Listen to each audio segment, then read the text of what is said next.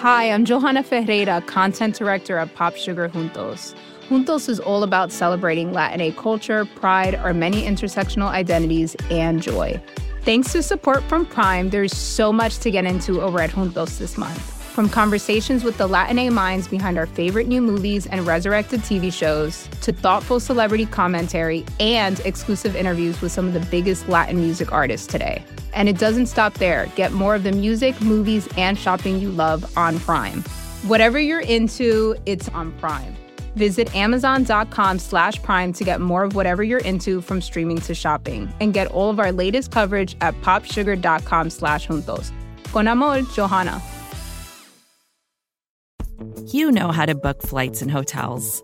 All you're missing is a tool to help you plan that unbelievable travel experience. That's why you need Viator. Book guided tours, excursions, and more in one place. There are over 300,000 travel experiences to choose from, so you can find something for everyone. And Viator offers free cancellation and 24/7 customer support for worry-free travel. Download the Viator app now and use code Viator10 for 10% off your first booking in the app. Find travel experiences for you. Do more with Viator.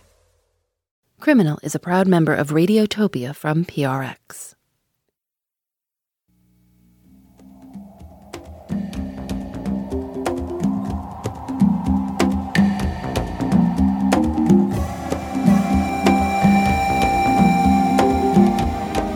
Today, Petrified Forest National Park is a barren land.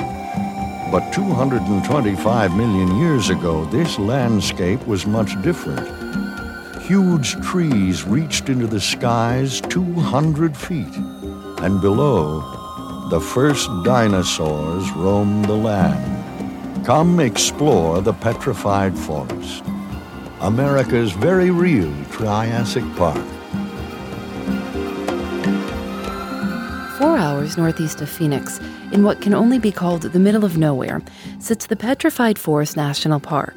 What we're hearing is the orientation video from the visitor center. What separates these lands from all others is petrified wood. Bejeweled with quartz crystals, agate, jasper, amethyst, and other semi-precious gems. Nowhere else is there such a great collection of exposed, colorful fossil trees. Petrified wood isn't actually wood, it's rock, the fossilized remains of trees that fell millions of years ago. So it's wood that's turned into rock. And this park in Arizona has the greatest concentration of petrified wood on the planet, 125,000 acres full of beautiful-looking, 200-million-year-old stuff. And not surprisingly, sometimes people take a piece home with them, a little souvenir. The temptation to possess a piece of petrified wood has decimated this irreplaceable resource. Can I have you step over to the car, please? Taking anything from the park is illegal. It is a federal offense, punishable by fines and/or imprisonment. The park estimated they were losing 1 ton of petrified wood each month, most of it smuggled out in people's pants. I am the ruiner of vacation. We've actually joked about making T-shirts. My job is to ruin some people's vacation, is what they claim. This is Melissa Hulls, a protection officer for the park. So when was the last time you caught someone trying to steal wood? 45 minutes ago. Was the last time I caught someone taking petrified wood. It happens all the time. All the time. So what do you do? I mean, are you like secretly watching them, or do you get a call? Yes. You're secretly watching? Yes. Sometimes we're in plain clothes, sometimes we're in uniform, but we do a lot of foot patrols, so we are an active presence on the trails, but we are also up on hilltops with binoculars watching for specific human behavior that guilty people exhibit. What is guilty petrified wood stealing behavior? Guilty behavior, let's see, most people when they're hiking on a trail don't look around them front and back and then bend over really slowly and drag something from the ground up their pant leg and put it in their pocket. So they're trying to be really sly about it. They're trying to be sly. Keyword is trying. Park staff set up checkpoints so no car could leave the park without an inspection. They instituted fines, $250, for anyone caught with wood, no warnings. Still, the wood theft continued, and park staff found themselves taking it kind of personally. They didn't want to be the mean park, the surveillance park, the park begging you to please behave like an adult and just not steal the petrified wood. But apparently, we're all a bunch of toddlers.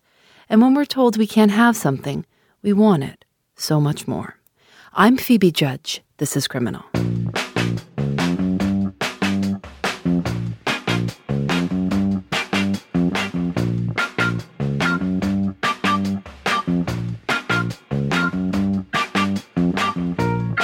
What happens when you see the father with these little kids who has taken the wood and you have to go up and say, "Excuse me, sir," and they're like kids there? Unfortunately, in my experience, it's not the kids doing it. It's daddy taking it and blaming it on the kids because he doesn't think I'm going to cite the 5-year-old, which I'm not. But then I have to pull the father aside and say, why don't you try being a parent and stop blaming this on the kid? I know the kid didn't do it.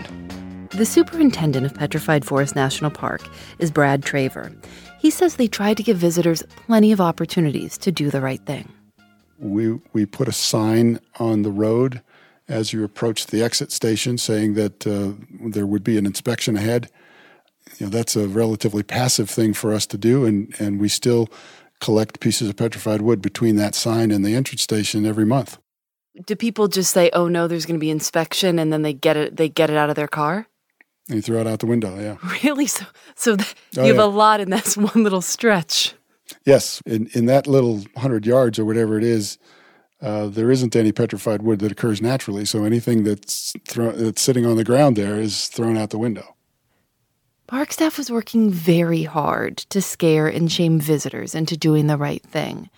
And you could say that their tactics did end up working, just not in the way they'd intended. Like last week, for whatever reason, was kind of a heavy week. I think we got 4 or 5, packages of wood and letters returned. The wood is coming back. The wood itself is incredibly heavy and dense. And so a lot of the times, they've been tumbled around and the boxes are a little bit beat up. This is Matt Smith, museum curator at the park. For decades, people who've stolen wood have reported strange happenings. Immediate bad luck, like getting fired or suddenly hurting yourself. They get so scared, they send the stolen wood back to the park. And they also send letters. The first letter we got was back in 1934 from a man who I believe was living in India. And he mailed back a piece of wood and a letter and said that he had had some bad luck and, felt guilty and thought that the wood might have something to do with it, and he sent it back. And they still come, all the time. And it's part of Matt Smith's job to open them up and see what the person has to say. I'm just going to grab a handful here and pull them out. Let's see. We got one that says, "Dear Superintendent, please return these petrified rocks to the forest. I took these over 20 years ago as a teenager. I'm very sorry. Thank you." The park took advantage of this and put the letters on display as a warning. If visitors didn't care about doing the right thing or getting a $250 ticket, maybe they would care about being cursed. I visited the park many years ago and read the museum bad luck stories on display. I'm not superstitious. Well, now I am. My wife purchased this rock many years ago. Okay, so he bought it. That means it was legal. I never had bad luck until I married her. We are good people and never do wrong to anybody, but bad things keep happening to her, and thus bad things happen to me by proxy. Unduly kicked out of college, identity theft, institutions lost our documents, health problems, loss of pregnancy, unexplicable, lost jobs without a real reason, just not a good fit, and many more bad and sad things. Please restore this to its rightful place. Thank you. And they gave their names. Matt read us letter after letter. Listening to them, it's hard to work out why exactly people were so sorry, or where they would get the idea that stealing petrified wood causes bad luck. unless they got the idea from the park itself, from all of the other letters the park has on display in its museum. So maybe people are cursed, or maybe they just want to participate. But with a lot of the letters, you get the feeling that the person writing is unhappy for some reason. And this is their small way of making something right. Let's see. I've got a letter here printed in maybe 40 font or something. It's really big letters. It says, "I found these rocks at a house I lived in and wanted to return them to where they belonged. Thanks." I remember this. And there were, 2 small chunks of petrified wood, but then there was a big Ziploc bag full of shells from Florida. And it was just seashells. So I don't know how we got that. You might think that park staff would be heartened to see people coming to their senses and returning the stolen wood. But when a piece of wood is returned, rangers can't just go toss it randomly into the park. They can't verify where it came from. And since they do receive things definitely not from the park, like a bag of seashells, they don't take any chances. So returned wood just gets chucked into a pile, an actual pile. Here's Park Superintendent Brad Traver. So the conscience pile is a collection of petrified wood that comes to the park from sources sometimes unknown, sometimes known, that we don't know where to put.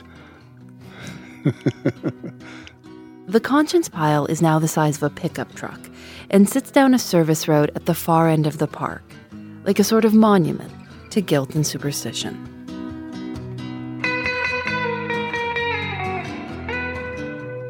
The story we've just told was the whole story for a long time. Horrible wood theft, 1 ton a month. The park was disappearing. And the steady stream of conscience letters was part of the proof. Finally, someone said, hang on, where did we get that 1 ton number? And then we started looking at the metrics that we had about the wood theft, this ton a month figure. And we realized that in the vast majority, there was no evidence of large amounts of theft. And just all this sort of information started to not quite stack up. And we realized that there was almost a mythology built around the wood theft. From here, the park brought in researchers to evaluate the situation. They pulled out archival photos of what the park looked like in the late 1800s, and then sent a photographer to photograph the exact same places today. They did this more than 200 times.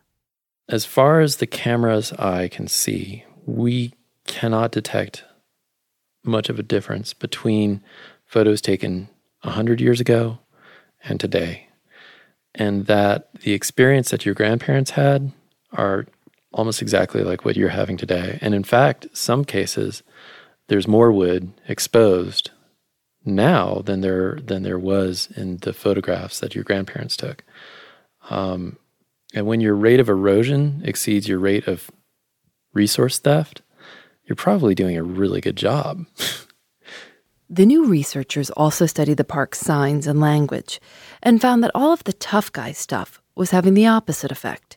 It was sending the message that the wood was disappearing really quickly, so you better hurry and get yours before it's all gone forever. In the past few years, they've toned it down.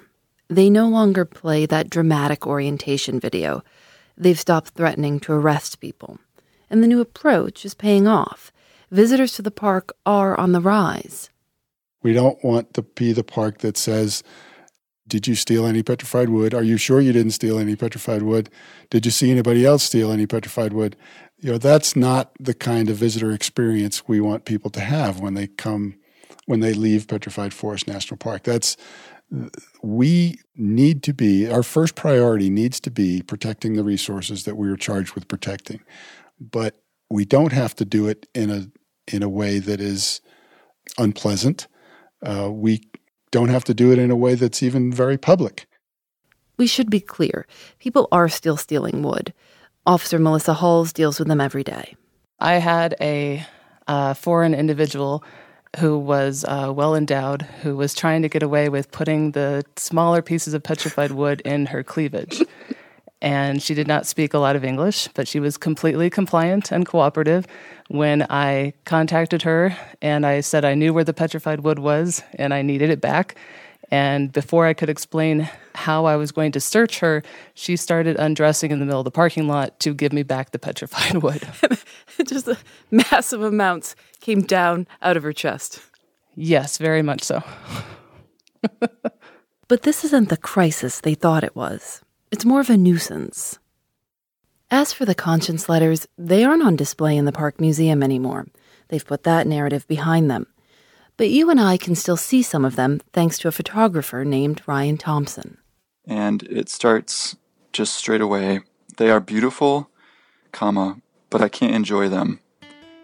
They weigh like a ton of bricks on my conscience. Period. Sorry. For him, the letters are artifacts that are just as interesting as the pieces of wood. So this one has a little bit more information on it. It's also sort of yellowed from age. It was received on December 8th of 1982. And the park in the upper left-hand corner has written a notation that says Conscience Letter 233. So this was like the 233rd letter that they've cataloged in the Conscience Letter collection. And then the letter says, "This stone with misfortune abounds," and there's a couple exclamation points after that line. "To you, I am now absolved."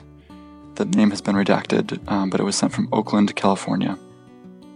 Ryan Thompson's photographs of the letters look stark and lie on all-white backgrounds next to pictures of pieces of returned wood. He collected them into a book called Bad Luck, Hot Rocks. It made a lot of sense with some of the other research I was doing into geologic materials, geologic ephemera events, and the way we project human emotions and thoughts into these sorts of materials. So it just kind of bowled me over. This is not the only place where people return rocks. In Hawaii, there's a similar suspected curse dealing with stolen lava rocks. People mail them back with $10, and companies will do a ceremony and return the lava to its rightful place. Matt Smith says he gets that, the ritual of return, absolving yourself of your crime. And even if the letters aren't on display, he still receives and catalogs each one as it arrives. The letters are so touching, though. They are. Part of them, to see people feeling, guilty or afraid. Yeah. What's it like to handle those materials? It's fun and beautiful. I mean, there are certain letters where you really get a sense of the person trying to write their lives in one way or another. You get this feeling that it's part of this bigger effort on their part to, fix things up. I've seen some letters that talk about having, the person who's sending it has had a scare with cancer or something like that, and they wanted to clean up their lives before they possibly passed away. Kind of getting right with their God or whatever it is that's motivating them.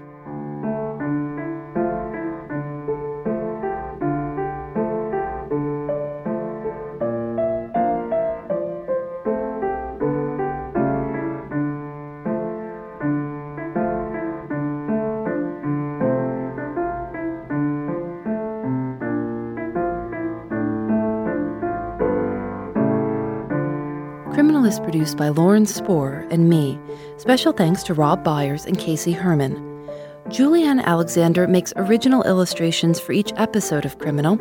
You can check them out at thisiscriminal.com. We're on Facebook and Twitter @Criminal Show. This week, our story, That Crime of the Month, is featured on PRX's science podcast, Transistor. Transistor features shows like ours and scientist-hosted episodes on everything from how telescopes are like time machines to the gender biases in science that we often overlook. Find Transistor on iTunes or wherever you like to listen. Criminal is a proud member of Radiotopia from PRX, a collective of the 13 best podcasts around. Check out the other shows at radiotopia.fm. And if you're interested in supporting us and other shows like ours, email sponsor@prx.org. Radiotopia is made possible with support from the Knight Foundation and MailChimp, celebrating creativity, chaos, and teamwork. I'm Phoebe Judge. This is Criminal. Radiotopia from PRX. Time reveals itself here.